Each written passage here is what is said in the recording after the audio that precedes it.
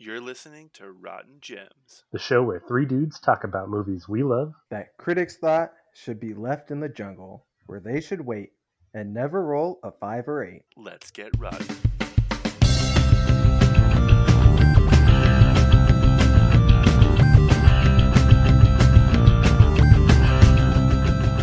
If you're still listening, whether it's on purpose or like you just can't get the sound of these beating drums out of your head, but nobody else seems to hear them, so you turned this on to try and drown it out, well, we thank you.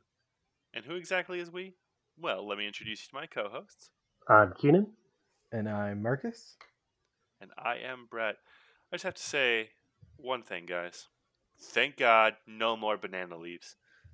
That's right. Today, we are talking about Jumanji, starring Robin Williams, Jonathan Hyde, and Kirsten Dunst. No, not the Kevin Hart movie, which I haven't seen. You guys have seen that one, right? Yeah, really good. Again, we're not trashing that movie. We're just not reviewing that one either. We are talking about the 1995 film Jumanji. For those of you at home, if you haven't seen the movie, again, how? It's a classic. Just know that if you want to keep listening, you will be spoiled on Jumanji, but it did come out in 1995. So here is your spoiler warning for a 25-year-old movie. Now, Keenan, Marcus, you guys have seen this movie, right? What are you talking about? Yeah, Brett. We saw this in the theaters with you. Okay, here we go. You've always seen the movies in theaters with us. Always. So we saw this in theaters in what, 1995? Yes. So I was 3 years old then? No, Brett. That would explain why I don't remember. So it's very possible. You've always been the caretaker here. Whoa, that's a different movie, all right? All right, here's a quick synopsis of Jumanji. When young Alan Parrish discovers a mysterious board game, he doesn't realize its unimaginable powers until he is magically transported before his friend Sarah's startled eyes into the untamed jungles of Jumanji. He remains there for 26 years when two unsuspecting children free him from the game's spell. Now a grown man, Alan reunites with Sarah, and they and the children try to outwit the game's powerful forces. That's a pretty all-encompassing definition there. I thought you were beating on the table again, trying to do it. I don't know about you guys, but after this movie, I just heard drums for a while. I don't know what you're talking about, man. But also, can we talk about that? Like, can only children hear that? That's what I kind of figured. I don't know. I think it's just mainly focused on who it wants to play the game, who it's targeting. There's weird rules about Jumanji that we'll probably talk about. So yeah, so obviously the young Alan Parrish heard it at this dig site or whatever. Like, first of all, in the beginning when they're doing the construction at the shoe factory with what is a grave for some reason, he's the only one there that hears it. So there was a lot of people around, a lot of kids. I don't know. A lot of people leaving work for no apparent reason to let this child walk through. in the middle of the day, yeah. But before we get too far into that, guys, we got to talk about why we're here talking about this movie. And we wanted to talk about scoring. So Jumanji, although a classic, rated a 55% on Rotten Tomatoes with a 62% audience score and a 7 out of 10 on IMDb. That's 7 days a week of being neglected by your father, 7 minutes of nonstop firing before Van Pelt finally ran out of ammo, or a 7-inch rib in the back of your jeans to make room for your new tail out of 10. So, yeah, so we've already established weird rules. We don't know anything about the two kids in the very, very beginning of the movie. We know they do a pretty bad job of hiding a dig site. What do you mean that loose pile of dirt wasn't concealing enough? I was like, oh, they just like walked away. It just looks like an obvious. This hole is already half dug for us. Let's just put it here. no one will ever find this. You can't tell based on the mound of dirt. But also, like Hang on, right hang on. away, To be fair, those two boys did a lot better than Alan and Sarah at the end, who just put bricks on it and threw it in yeah. In the river. in the most shallow river, you could literally jump from one end to the other end. But also, like that game could have gotten lodged in the river anywhere at any point, and anyone could have found it But it ends up in France. on the beach. No, but those two kids in the very opening scene, like they're obviously scared and burying the game or trying to get rid of it, which led me to believe, like, did they win? Did they finish it? They had to have, right? That would be my guess. Is Right. they finished it otherwise? Well, and that it's a good question because when I was watching, I was like, man, those bats, are they immortal? Because I'm pretty sure a bat does not live for 26 years. In an attic. Yeah, in an attic with no problems. I don't know. We could probably call it a pest control company. They seem to know everything about bats and the Oh, history no. of bats in this location. That's There an African haven't been bat. bats like this in 26 years exactly. But also, the pest control guy is so trustworthy that you will leave your niece and nephew with him alone in the attic while you're doing God knows what downstairs. I had a problem with that. Well, she was a new parent, you know. I She, guess. she didn't have a lot of practice.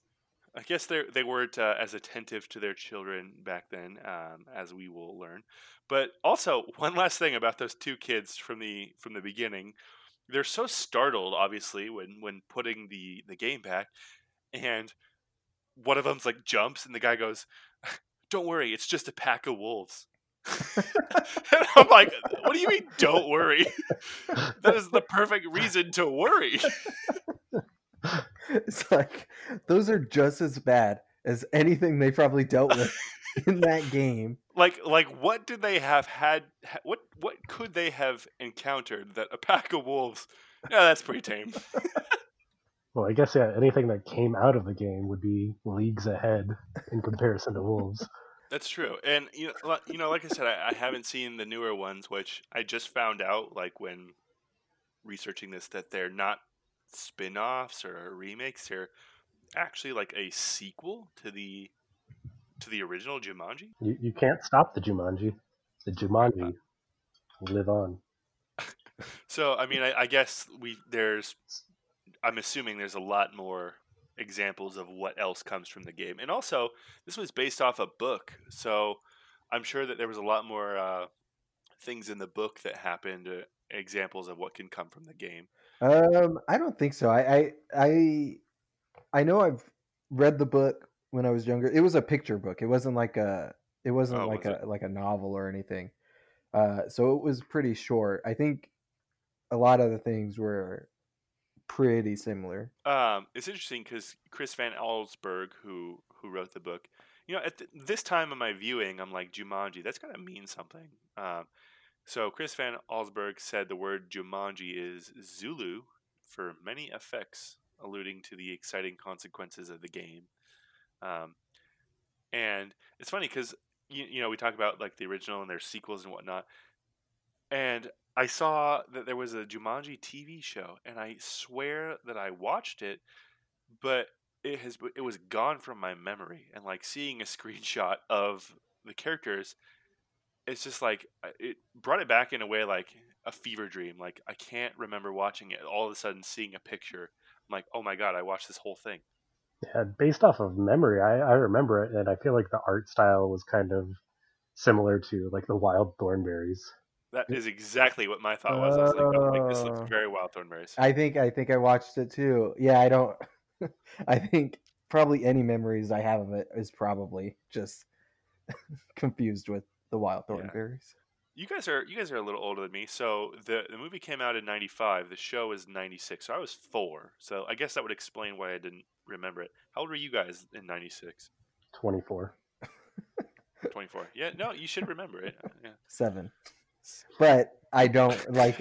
I don't remember much of it. Like when you started talking about it, I was like, news to me. But then when Keenan mentioned the wild thornberries thing, I was like, yeah, I have a very faint memory of it now. To be honest, I could be just thinking of the wild thornberries. And I could be too. So, And this is now a Wild Thornberries podcast. do you know Flea from Red Hot Chili Peppers was in it? He was the voice for No, the... his name was Donnie. I know he kind of looked like him, but Donnie was a human kid. So anyway, back to our lovely movie here. So yeah, then we cut to a young Alan Parrish, which, by the way, like as far as stereotypes go, he doesn't really fit. I thought your typical rich kid, you know, like his dad owns the shoe factory, and Sounds they like live in they this. own like most of the town, or like at Yeah, least high regard in most of that town. exactly, and they are live in this giant house, right? So they're very clearly well off. Yet Alan's like this loner, and like he spends most of his time alone. It seems. It just doesn't seem to match what I would anticipate a rich kid to be. But Well, he didn't want to be rich. He kind that's of true. pushes against it. That's kind of his whole story of he doesn't want his father's life, so he kind of rejects it. Wait a minute. You mean that he didn't really enjoy spending time with his father? I guess if you had to really look at it, he might manifest his father to be his greatest enemy. Which, by the way, I didn't even realize until I was an adult that his father and Van Pelt were the same actor. Did you guys know that? Well, that was pretty young. I think all kids have some kind of face blindness.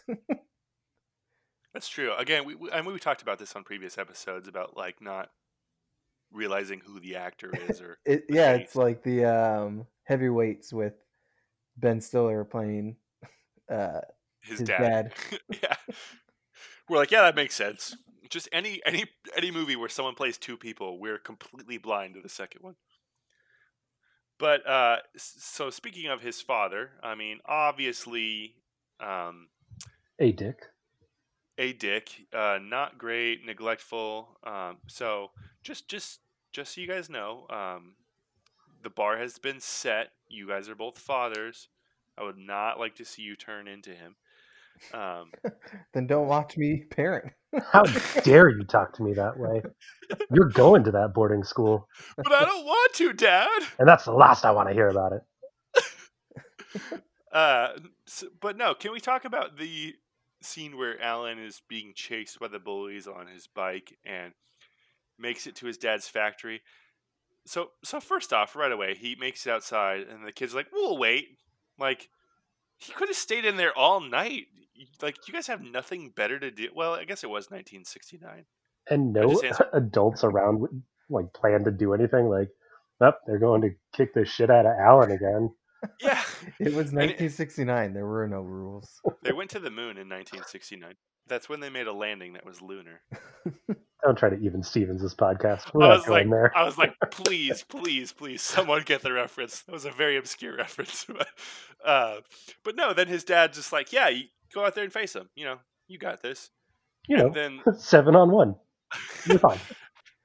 And then he does, and then later, like, well, Alan's actually looking out the window and sees all of them like beating up his bike, which later is in perfect condition. So those are probably really weak kids or something. Hang on, because now that's bringing up something. Didn't they steal his bike?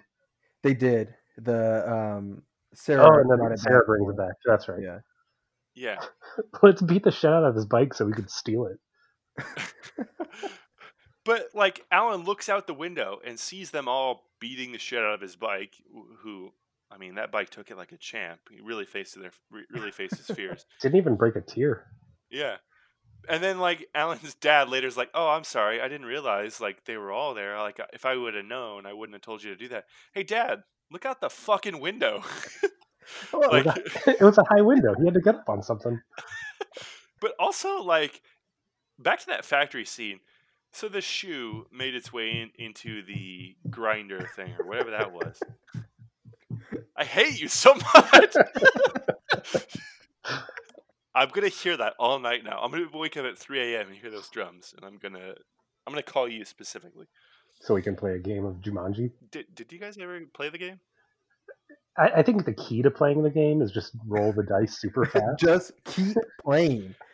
Right? One thing I did not get is why they would roll. I get that they read it. Okay. You want to read because you need to know what's coming. But then roll. Yeah, like the one that stood out to me the most was the monsoons. When it Yeah. started, It's like, try to go outside. yeah. She's like, at least we're out. At least we're inside. As if like rain inside is the least believable thing that you would have seen that day. And are they required to play in that house? Because they go get the board game later on, like the supermarket, and then they travel back to the house before they even take another roll. Well, the only time they don't use it or play it in the house is when Peter tries to cheat. So it's like, just don't cheat, but play it outside. Yeah, like you would think, okay, like we know that things are going to happen. Why wouldn't you want to play it outside where things can't get destroyed more? Yes, let's go into this attic. We're on like probably the 3rd story of this building. This will be safe, right? Back to the factory though. Why is the shoe being put in the grinder or whatever it was caused to fire Carl? The only other thing I can think of is like Alan's dad. Did he ever have a name? He's just Alan's dad, right? Percival. So Alan's dad. Percival So Alan's dad just like straight up fired him for the shoe being in the grinder, which he pulled out and all seemed to be well, even though he didn't do it. Was Well, Alan's dad, right? he said he did it. True, but like I would have been like, oh, okay, don't let it happen again. Like, hey, we pulled the shoe out, all is well. You're fired. Was he trying to find a way to fire his one black employee? Coincidentally, the one black guy in the whole movie. I don't think that's what it was. I think that's just a delicate machine, And in the 60s, it's like that's a high dollar. I don't know. Like, I just think it's funny. Like the one black guy they had in the movie, like Alan, when he comes out later on, he sees him within like 5 minutes. He's a cop now. Okay, cool. Well, what I did want to say about David Alan Grier is I'm pretty sure he basically invented the modern day shoe. That shoe was like leagues ahead of anything that else they made. Do you want to know something funny? So, oh my god.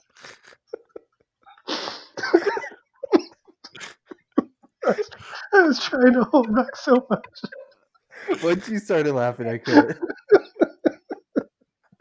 I was like, okay, we're going to talk about the shoe. That's the perfect time to use the phrase. Oh, man. Anyway, it's funny. Leagues. So I want to jump ahead a little bit then with what you said. So he leagues ahead with the shoe. Got it. But at the very end, so when it's back to Robin Williams and Bonnie Hunt. It's Alan and Sarah aged again to being their adult selves, and when they first meet Judy and Peter in this time, who we're not sure remember them or not. We're assuming don't remember. No, they don't remember them. So they give them presents, right? At this Christmas party. Well, there in the DVD version or the Blu-ray version, there's a deleted scene, and in the deleted scene, they actually open the presents, and it's 2 pairs of shoes, like state-of-the-art shoes, and they're called Jumanjis. I thought that was pretty cool. I don't know why they cut that. Well, that would have been cool. Yeah, right? Leagues ahead. All right, where were we? All right, so now we're done with the factory. So moving on to the factory. So then, Alan gets sucked into the game, which, by the way, for a 25-year-old movie, I didn't mind the special effects all that much. Like I expected it to. Well, it depends because, like, all the animals were terrible, except for maybe the tiger. No, yeah, the lion. I mean, when that came out, I was thinking like, this is animatronic from like Universal from Studios. yeah, So the Jungle Cruise ride in Disneyland. it's funny you say that. I want you to hold on to that thought for something I'm going to say later about the animals looking terrible. So just table that for a little bit. But when Alan's getting sucked into the game, like it looked kind of cheesy, of course, but not as bad as I thought it would have looked for a 25-year-old movie. And I feel like they really put a lot of special effects into this movie. But what I want to talk about is the next scene where it shows Nora and Judy and Peter moving into this house 26 years later. I want to ask you guys a serious question. Why is it that anytime somebody moves into an old abandoned house, all of the furniture is always still there and it's always covered in white sheets? Estate sales. This is actually something I've done a lot of research on, being in the real estate business. Uh, when a house is abandoned or foreclosed on, the first step is to contact your local white linens factory to kind of get a ballpark estimate on how much you'll need. No, that Um, makes sense. and then you cover everything in the house.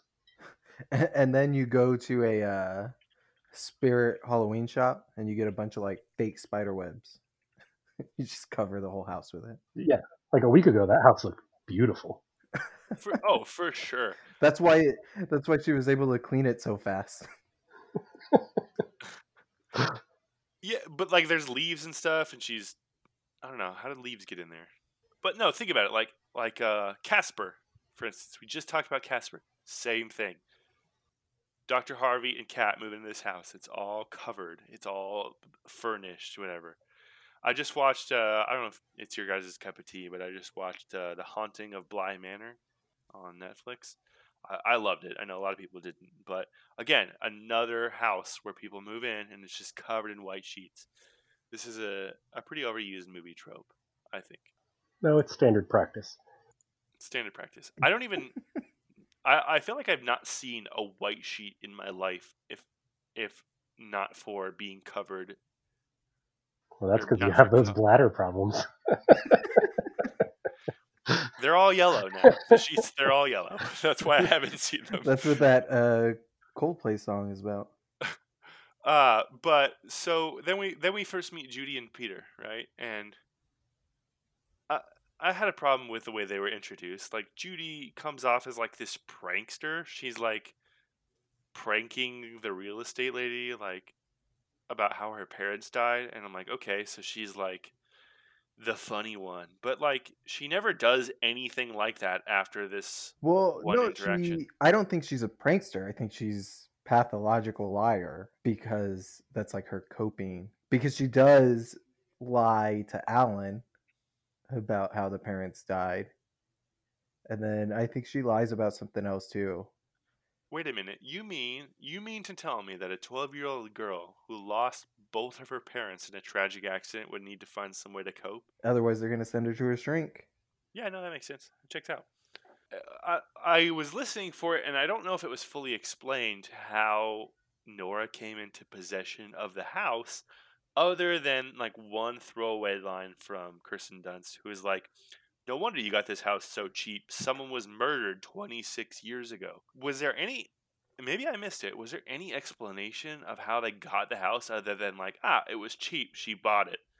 I think it No, I was don't think so. just the Parrish family lived in it. They didn't move or die, from what I remember. So, well, they died, but I think it was Right. fairly recent. The house kind of started falling apart because they spent so much time looking for their son. Yeah, I think they died in what 91. I think that's what the gravestone said, or something Yeah, like just a that. few years before. Also, how fucked up was that homeless dude? Oh yeah, they're still around. They're over here Yeah. at this I place. the same thing. I was Just like, man, tell them they're dead. I really hope that they just didn't show him say, yeah, they're gravestones. And he prepared Alan before. But also that guy, when he's talking about how Alan's dad like dropped everything and searched for him after he was disappeared. But also, okay, so both things we're talking about here. So it's commonly accepted by everyone that Alan's was murdered in the house and like chopped up and is in the floors or something. So I was wondering, like, I was like, do you have to disclose if someone dies in your house? Well, I Here we mean, go again. Coming from the realty world, yes, you do. I mean, if that was, you know, found guilty of it, I would assume they would make him do that, but there was Well, no evidence of it, so well, I looked it up actually, and it depends on state jurisdiction. So I found this from an Investopedia. It says there are no states in which there is an obligation to disclose the death of a person who is deceased under natural conditions. However, some states impose a duty on a stigmatized home or apartment in which there has been a suicide or a murder. But there's also limitations on the year. So some states is like if someone was murdered within 10 years, you have to disclose it. But 26 years? I feel like whatever happened 26 years ago, it's okay to move on from then. I don't know. Well, Like, that's actually the darker part of the movie that they don't talk about. You'll notice that his dad, Alan's dad, and mom died pretty close together. It was actually a murder suicide. they were dead like many months apart. So was it just a really bad suicide? Yeah, Okay. All right. That answers my question. maybe she was in But critical condition. and she just found died out of a this. broken heart for being alone so long, which I've heard happen. But no, cutting back to the homeless guy living in the office of the factory, he's like talking about how Alan's dad dropped everything. He's like, I don't think anybody loved his boy more than Sam did. I'm like, really? Because if you watch the first 20 minutes of this movie, you wouldn't think so. Well, Like, again, to be fair, like just because he was kind of he told him to be brave, face his fears. He really did not know that there were 6 of them out there, He should have known, but he didn't. And then I mean afterwards, he seemed like he got along with his dad. It's not like his dad didn't change. I So think he that was must just have. the day he was in too, because he had an important gala he had to be at.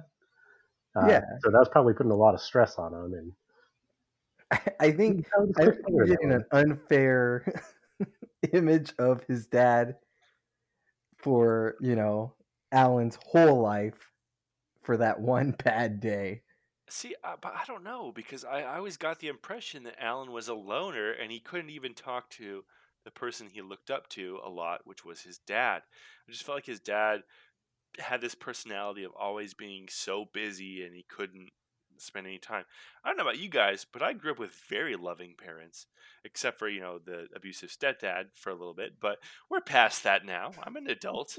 But my Hey, my hey, my real dad has been nothing but loving. do you want to talk about that a little bit? How does that make you feel? uh there's a reason I'm drinking whiskey right now, guys. Okay, No, go no, we're on. good. Hey, I also have my therapist license. save it for our therapy podcast, all right? I would say that his dad, while he wasn't a warm and fuzzy kind of guy, I didn't see any signs of him not loving or caring about his kid. I think he was just kind of, probably raising his kid the way his dad raised him. No, I think you're exactly right, and he just wanted to create another him without taking a second to realize, like, hey, he didn't want that, which caused Alan to blow up at him and be like, hey, I don't, no, Dad, this is your dream, not mine. You know that other movie trope? Breakfast Club? Varsity Blues. No, Dad, what about you? I don't know. Again, you two are fathers, and you seem to be in agreement. I'm not a father, and I don't plan to be one. So We're right. I get it. Got it. Boom. I get it. You have a different perspective on this, and I respect that. But I also Just reject wait it. So until we do the Goofy movie. Goofy Movie Podcasts. Well, gosh, I can't wait for that one. All right, so should we fast forward a little bit? So, this is either the worst thing or the best thing, and I can't decide which. So let's fast forward a bit. So they get they get Robin Williams, Alan, out of the game, which can I just pause and take a second to say how great it is to see a Robin Williams movie again. He really did like instantly make the movie so much better. Oh, absolutely. And I read like there was a bunch of different people that were considered for the role, and I can't imagine anybody else but Robin Williams in it now. No, he's the perfect cast because he's playing a kid essentially who's been Totally. trapped in the jungle. So when I think of Robin Williams, I think of an adult with the heart of a child. When Oh, did absolutely. Jack come out? Did that come out? I know that's got to be around the same time. 96. So Yeah, right afterwards. Yeah, like the very next year. But also like Judy, played by Kirsten Dunst, which is probably the youngest role I've ever remember her in. Next was probably Small Soldiers. The Interview with the Vampire, she was younger. Yeah, Was isn't she? that one of your top favorite movies? No, I don't. Great I don't like actors. Interview with the Vampire because of reasons. Tom Cruise. Reasons. Yeah, Interview with the Vampire came out the year before, but I'm sure she was even younger because I'm sure that one probably took a while Well, to film. that is how math works. The year before would make her younger. Well, I mean, like even younger than a year. That's true. But it almost actually went to Scarlett Johansson. I don't know if you guys knew that, but I thought that was interesting. Okay, so Alan's out of the game now. We're in the. That was pretty deep, dude. Alan's out of the game now. He's out of the game for good. So then he runs outside and he re-meets Carl, who no longer is the soul man, and now he's The cop officer. Man. Yeah. Copman. I just really quick want to give a quick shout out to Carl. Carl witnessed like a crazy senile guy who didn't know who he was. A turtle shell on his head. Yeah. Monkeys stole his car. He met giant mosquitoes that were making people unconscious or whatever. Van Pelt shot up his car. And not once did he ever ask for backup. The plant ate He's his the car. only cop. Like real MVP, Carl. This And is then, a small town, one cop town.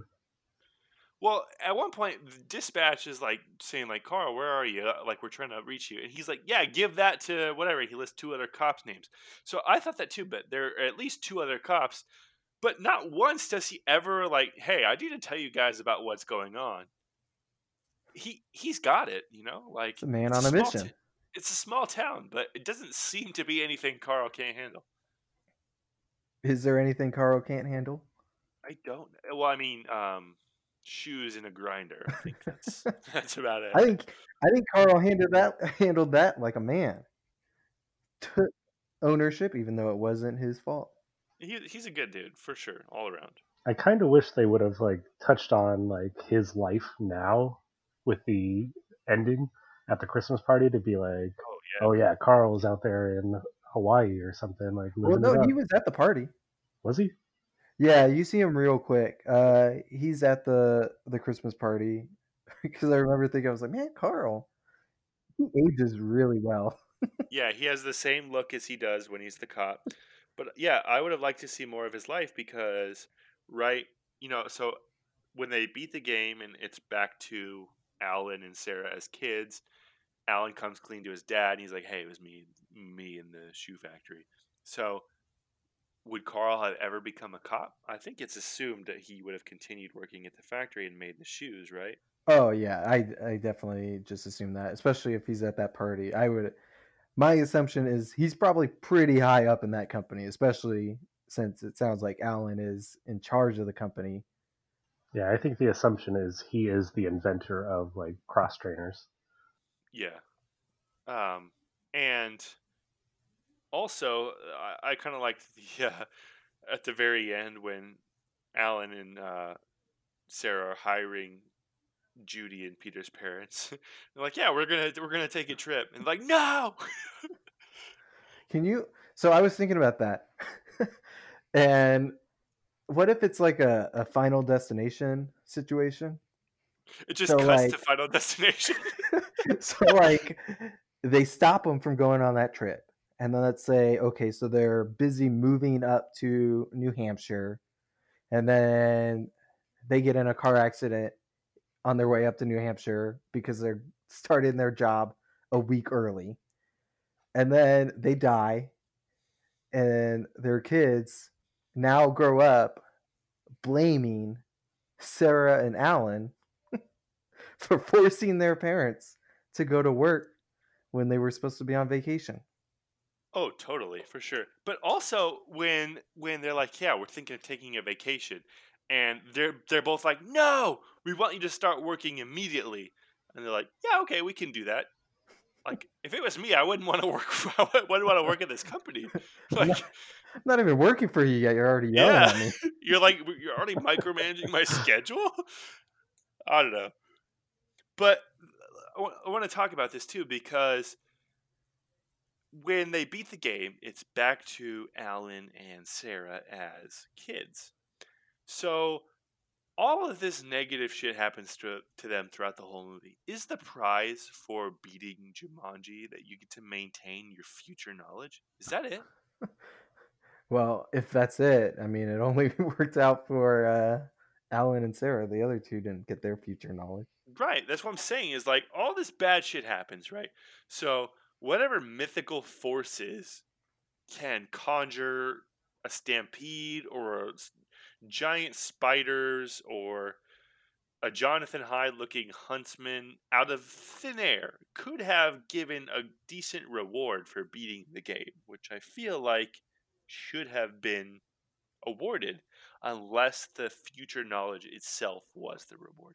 Maybe the real friendship, I fucked it up.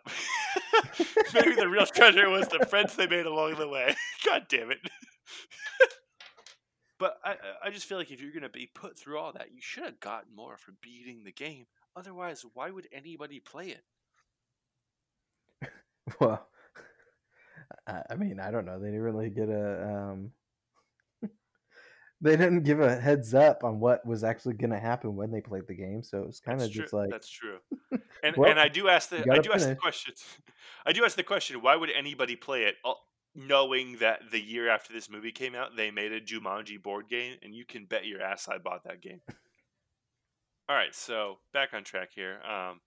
We got them coming towards the end of beating the game, and it's when Robin Williams he gets stuck in the floor with the quicksand floor thing. I don't know, and then the spiders. Which that was the quickest they've ever rolled in succession. Those spiders looked ridiculous. I just Oh, wanted to say that. absolutely.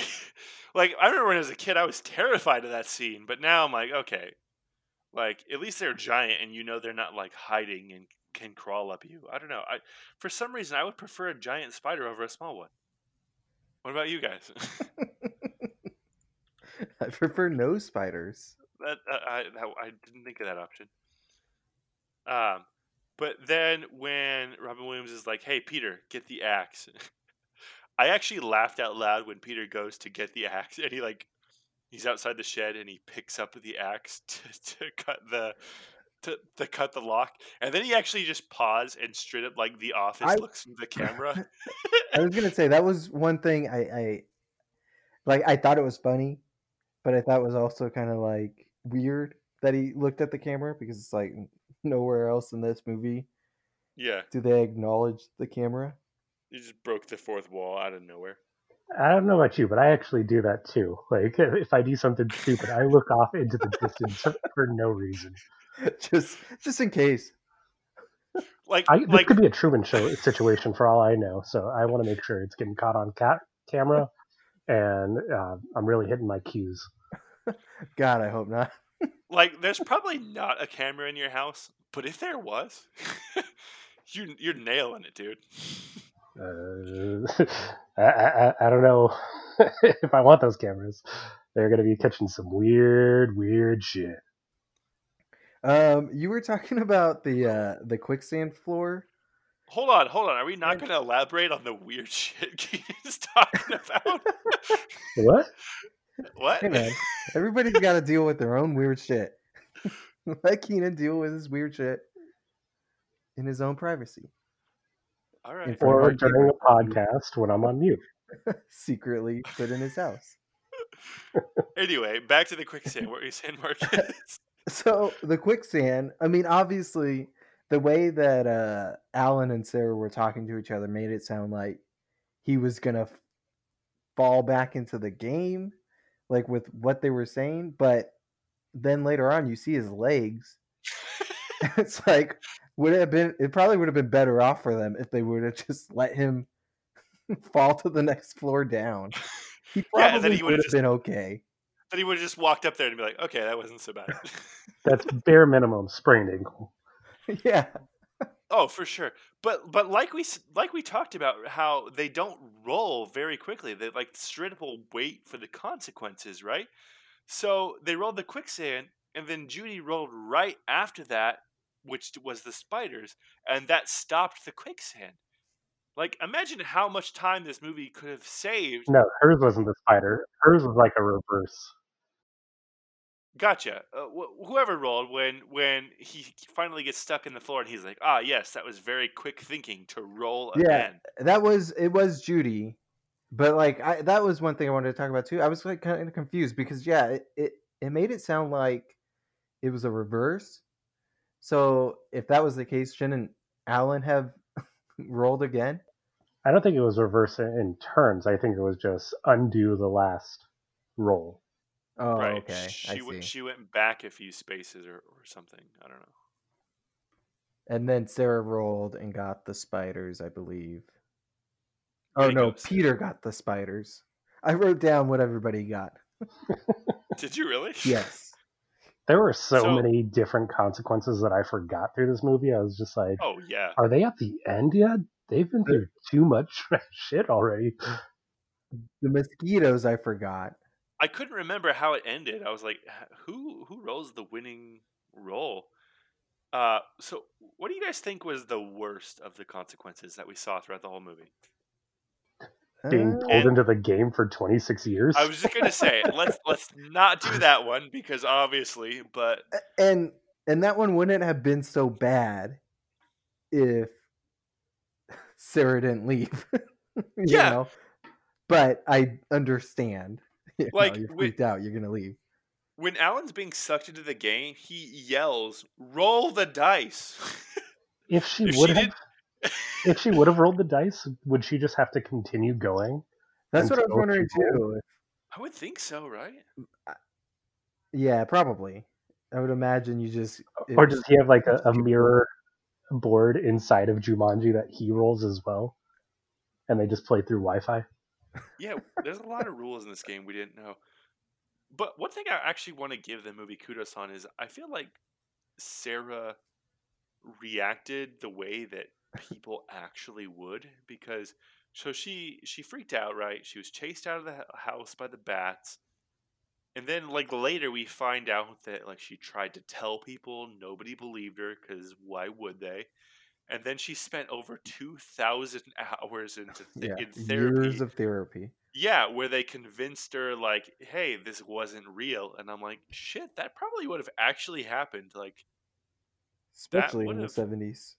oh, for sure. And but that reminds me of like when she's complaining about being alone for 26 years.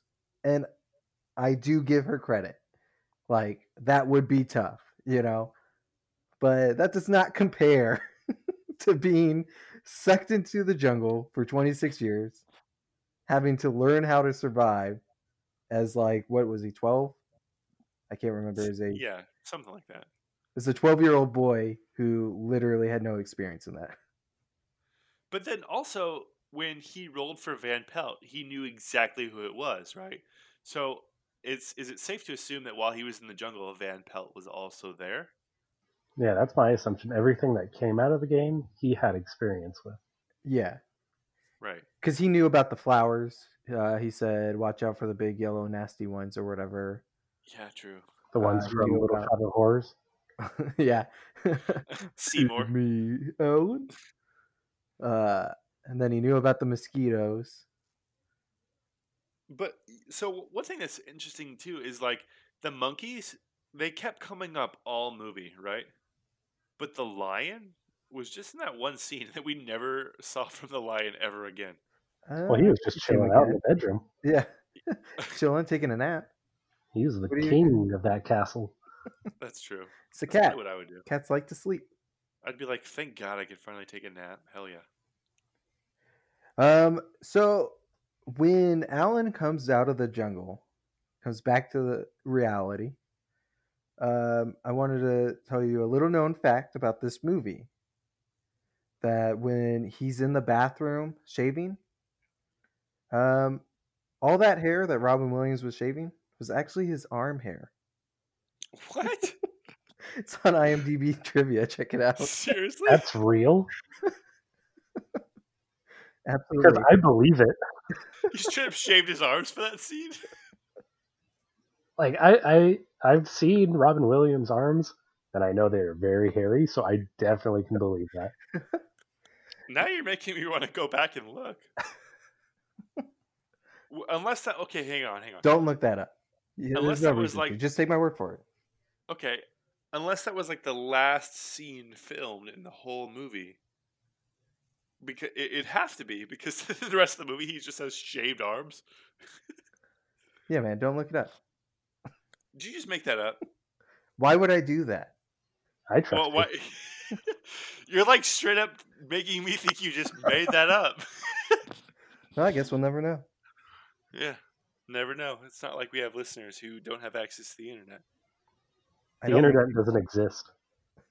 What's the internet? Well, it's 1969, so the only thing they've got was the moon and Oh, a landing that was lunar and...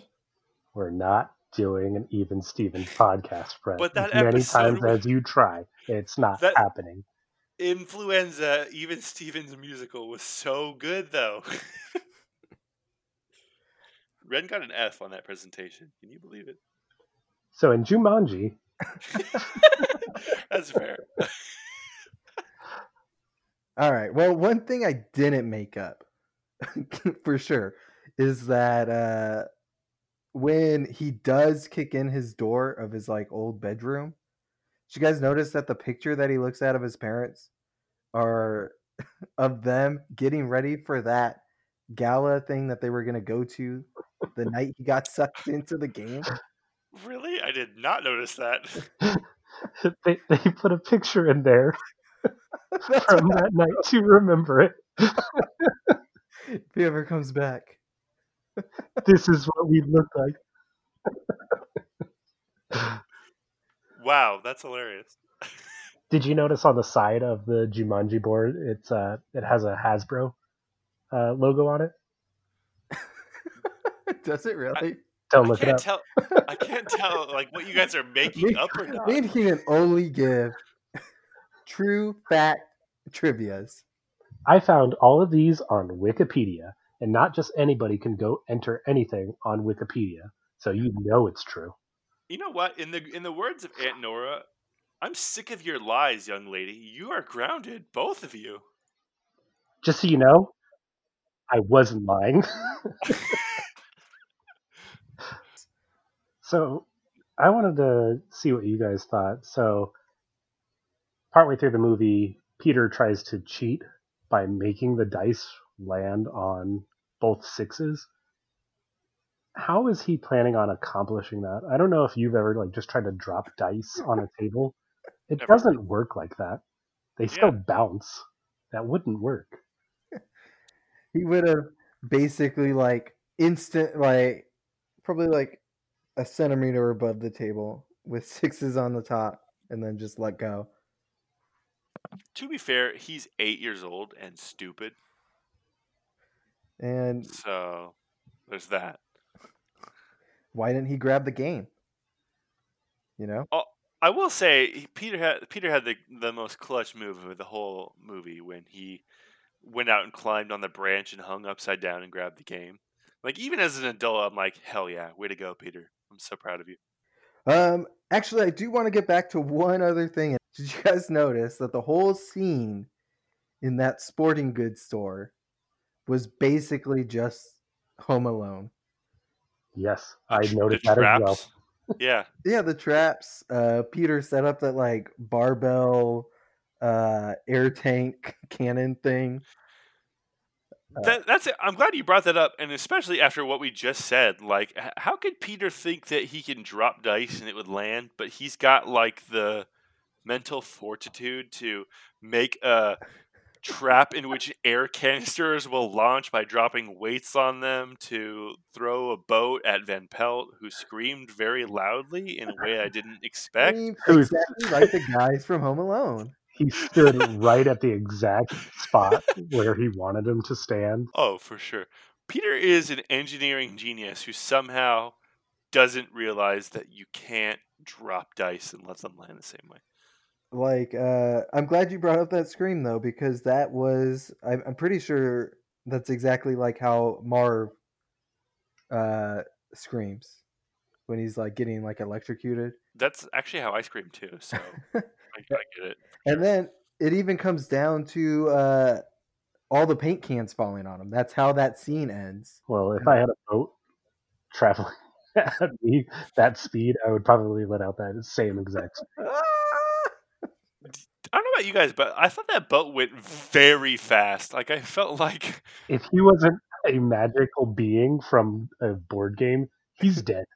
yeah, for sure. I felt like they actually like filmed that and then like no, not fast enough, and they sped up the footage or something because that boat went unusually fast for just 2 air canisters. Granted, I don't know shit about physics, but But this actually, brings up something that I was curious about too. Is the game of Jumanji? It puts everybody in danger, and I'll call them NPCs because at this point, everybody else in the world is just an NPC. Outside of the NPCs, do you think Jumanji would actually kill a player, or are they just giving the illusion of danger to teach them a lesson? Well, what's the lesson? What's the lesson? Don't play Jumanji. I would say that the only way I would know is based off of the sequels, and even that they're kind of just guessing they would die in real life. So I don't know. Maybe, maybe not. I don't know about you guys, but I feel like the game absolutely would kill people. And I feel like if this thing actually existed, people would pay millions of dollars for that game.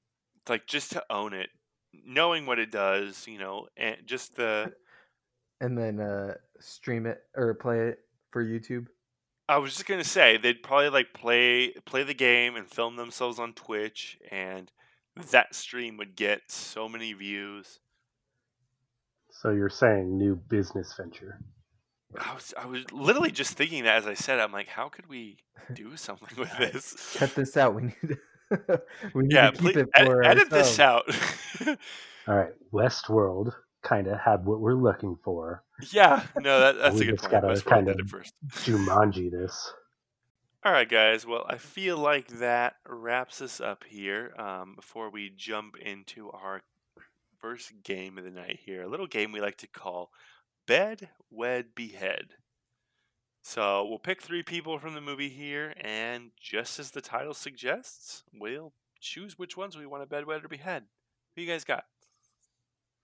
I'll say Carl, Soul Man. The Soul Man. Keenan, what you got? Let's go with Van Pelt. Actually, no, Sam Parrish. We'll go with Sam Parrish. We'll go with Papa. Papa Parrish. I'm gonna go with All right, you know what? Since he's back on the table, let's go Van Pelt. Ah. So we got Van Pelt, the dad, which we're gonna say here is two different people, not the same, and Carl.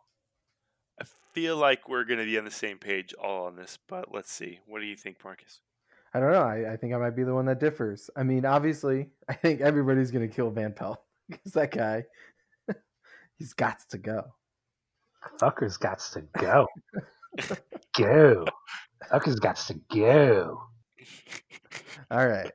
So we can either marry Carl, who, well, let's figure this out. Is it the timeline where Carl is a cop and he was fired? Or is it the timeline where he's a successful shoemaker high up So- in the parish? That was your pick. You get to choose.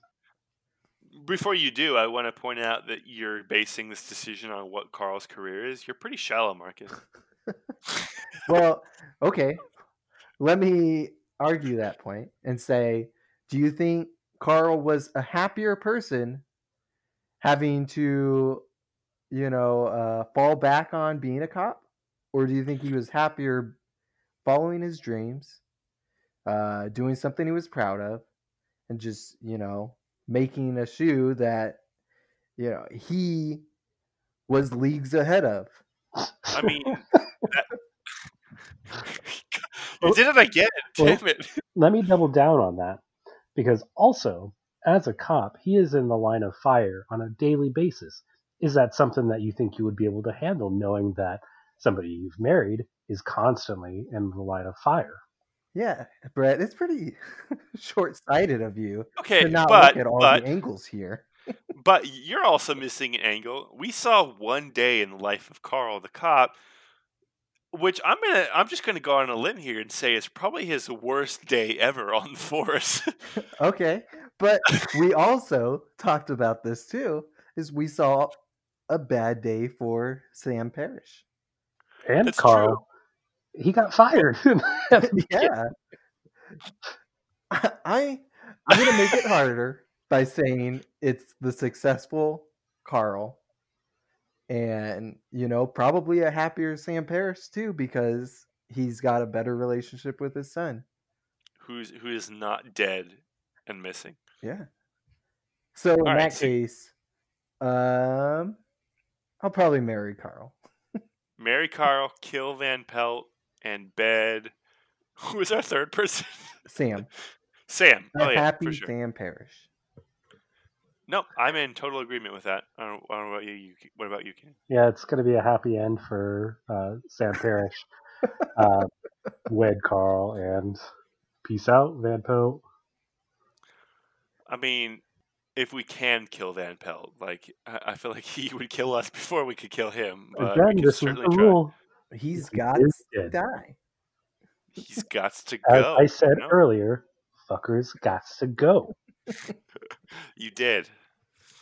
All right, guys. Well, that brings us to our next game. A little game we like to call 6 Degrees of Who. So we're going to pick a random person from this movie and a random celebrity here from a generator. And God damn it. All right. You guys pick the celebrity. I've got our random celebrity already pulled up. Keenan, go ahead. I picked Jason Patrick last time. Well, let's go with David Allen Greer. David Allen Greer, good one. All right. And we're going to Justin Theroux. Ooh. Justin Theroux. I love him. Did we just become a Justin Theroux podcast at the same time? Can we? Did you guys watch The Leftovers? Oh he was my so God. good in that. Totally. I've seen Finish the all the Leftovers, episodes. guys. But also, wasn't he the Perfect DJ? Wasn't he the DJ in It Zoolander? was when they were breakdance fighting. Can we talk about depth as an actor? I think he helped write that show. Or he... Oh, no. He He's wrote Tropic Thunder, I think. Yeah, he's written a lot for sure. His best role is a movie that we're going to be looking into later on, Your Highness. Oh, Yeah. I totally forgot about that. All right, so we got David Allen Greer to Justin Theroux, who's taking us away. Keenan goes first. Kanan, what you got? I didn't think I'd be going first. Let's go with David Allen Greer was in. Let's do. This should open it up quite a bit. He was in the movie Astro Boy with Nicolas Cage. I never watched that. Was that any good? No. No. All right. Good to know. All right, Brett, you want to go or you want me to go? I can go. So we got Nicolas Cage. Oh, that opens it up to anything, really. All right. Let's go. Nicolas Cage Nicolas Cage was in Face Off with John Travolta. John Travolta. Marcus Phoenix himself. It's gonna happen. Stop doubting it. I mean, you mean Dave Bautista? Like what? No. Okay. Okay, John Travolta. I'm gonna go with. I gotta remember his name. The Punisher. Thomas Jane? Thomas Jane. Yeah, that's the guy I'm Yeah. thinking of. Thomas Jane. In No the Punisher. vegan diet. No vegan diet. No vegan powers.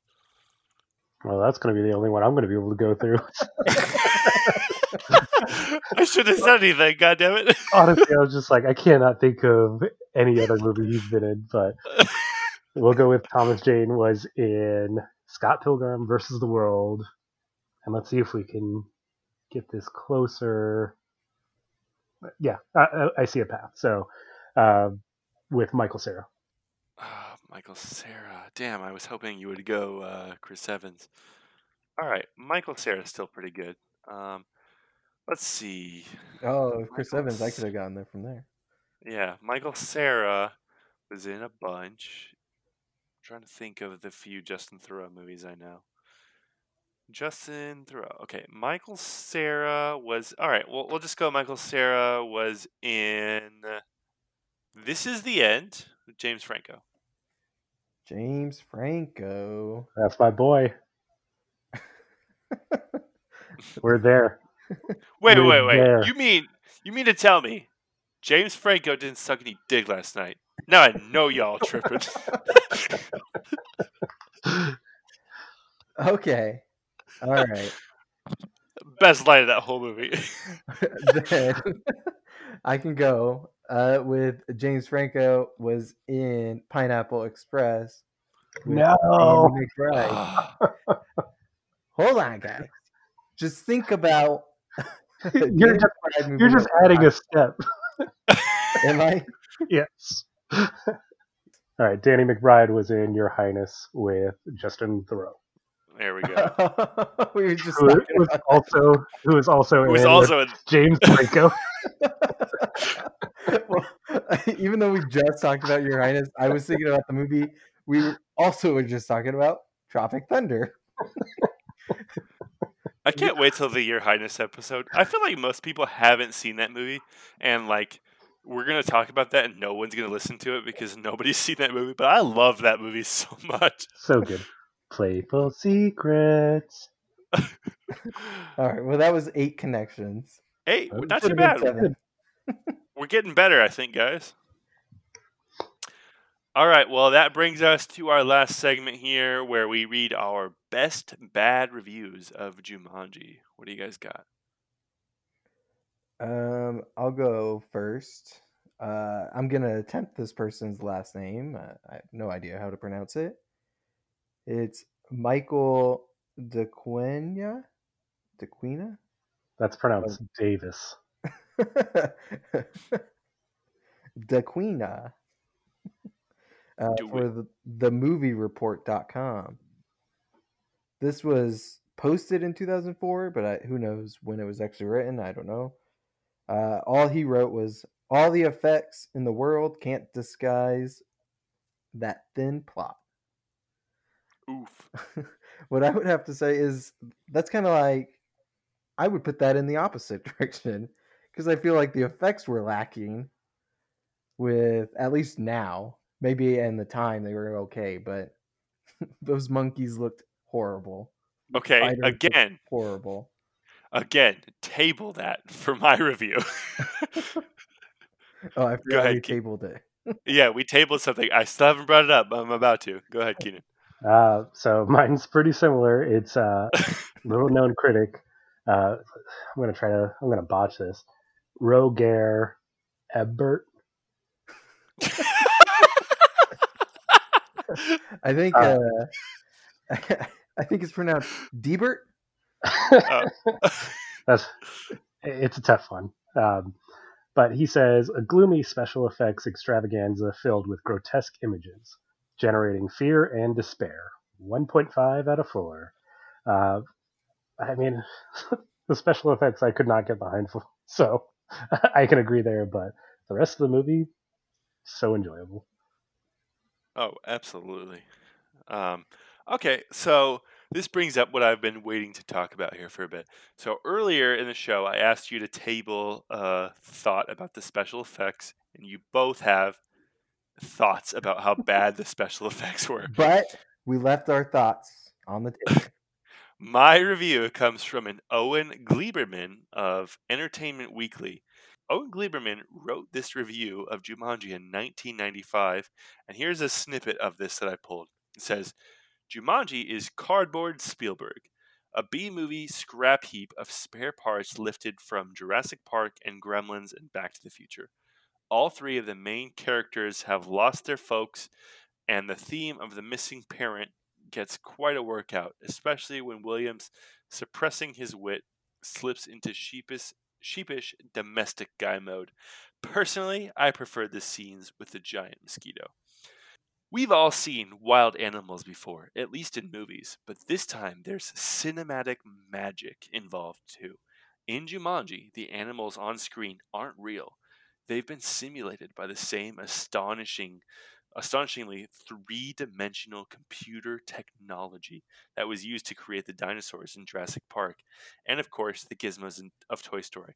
So this seemed to me like this guy was absolutely blown away by the special effects of this movie.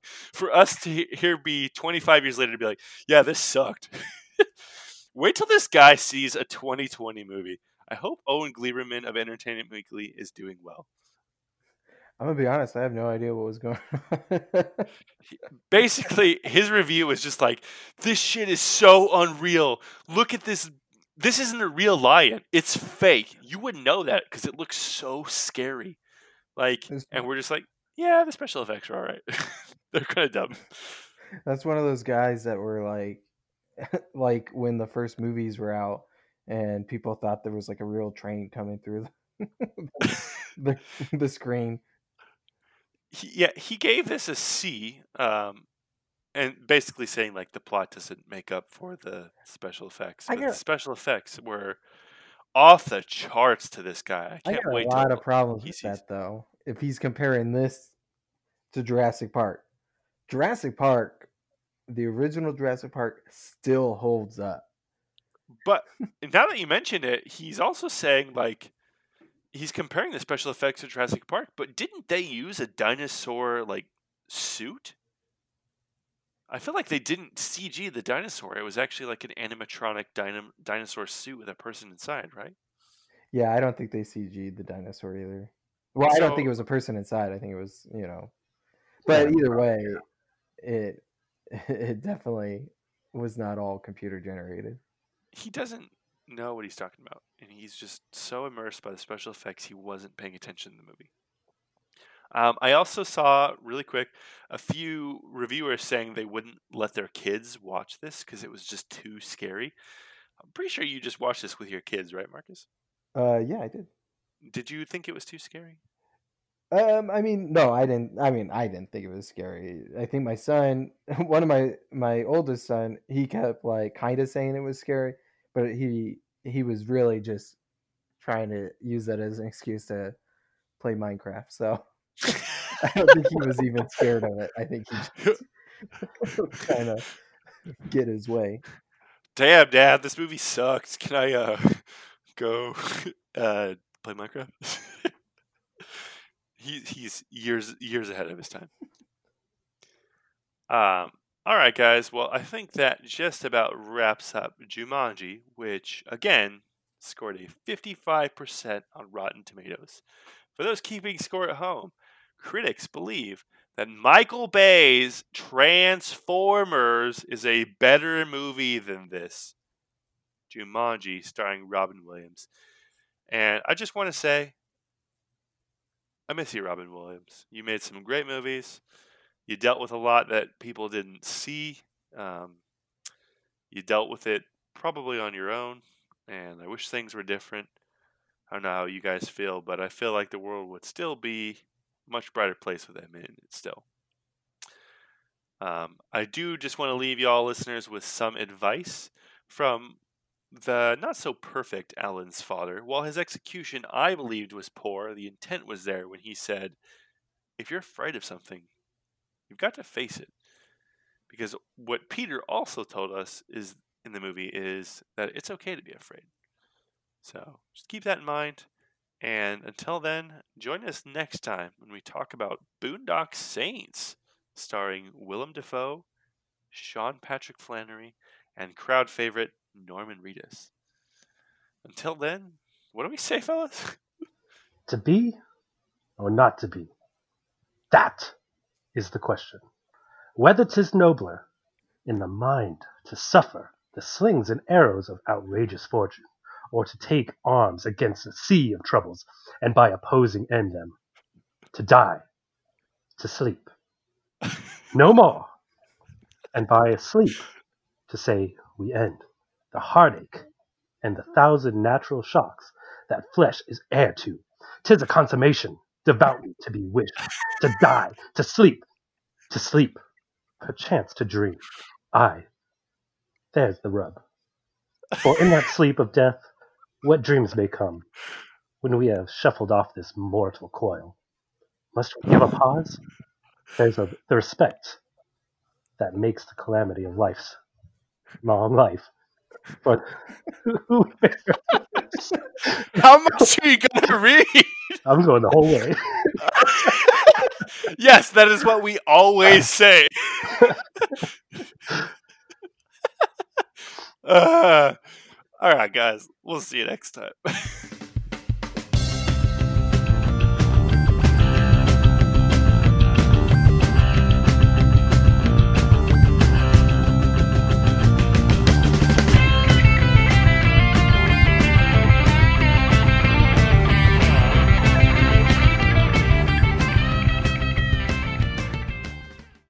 What year is it?